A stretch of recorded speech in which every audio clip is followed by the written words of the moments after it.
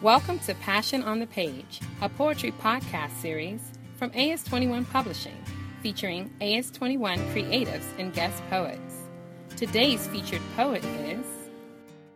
Hi, this is Regina Gale. I wrote and presented this poem recently, which really is a reflection that we as Americans have so much to celebrate when we do it together. As Americans, we really are united as one. We are all so much more alike than we are different. America is home to each of us who call ourselves Americans. This poem is called My House Too. Benjamin Banneker built the first American ticking clock. Tick-tock, went the wooden clock. It is on his watch the plans did sprout. A free black man in charge, part of the team that surveyed the land to build a house that represents the land of the free, the home of the brave.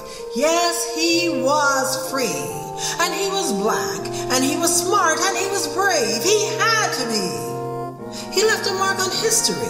He had a part of what became our nation's home, which was built by slaves who toiled to build the house we love.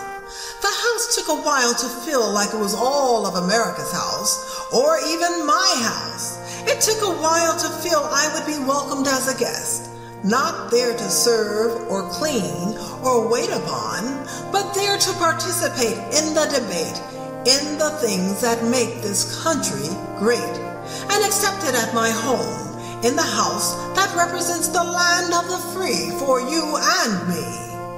Martin had a dream. And we all dream too that one day, black, white, yellow, red, and brown would stand together as one.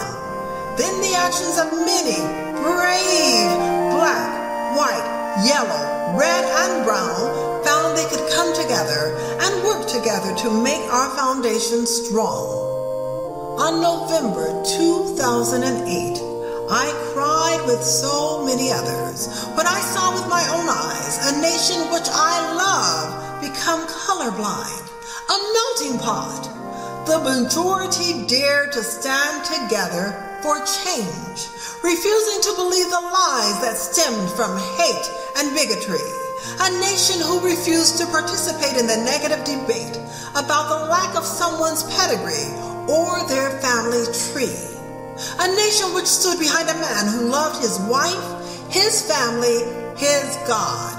A man with principles not purely defined by black or white because he lives his life as black and white. A man committed to unite what was morally right. It was then that the house built by slaves to represent a nation of the land of the free, the home of the brave, made history. When President Barack Obama walked through the door to his new house, the White House, I finally felt the freedom to feel like the White House was my house too. These are Reflections by Regina Gale.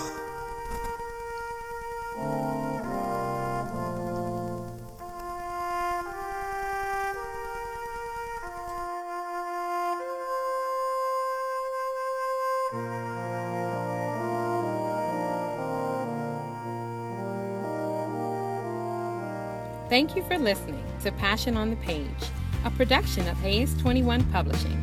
For this and other podcasts, visit media.as21.com. If you would like to be a guest poet or become an AS21 creative, visit as21.com.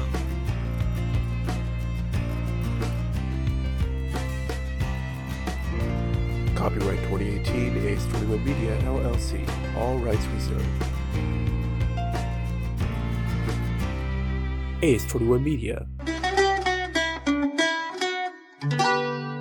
What do you want your story to be?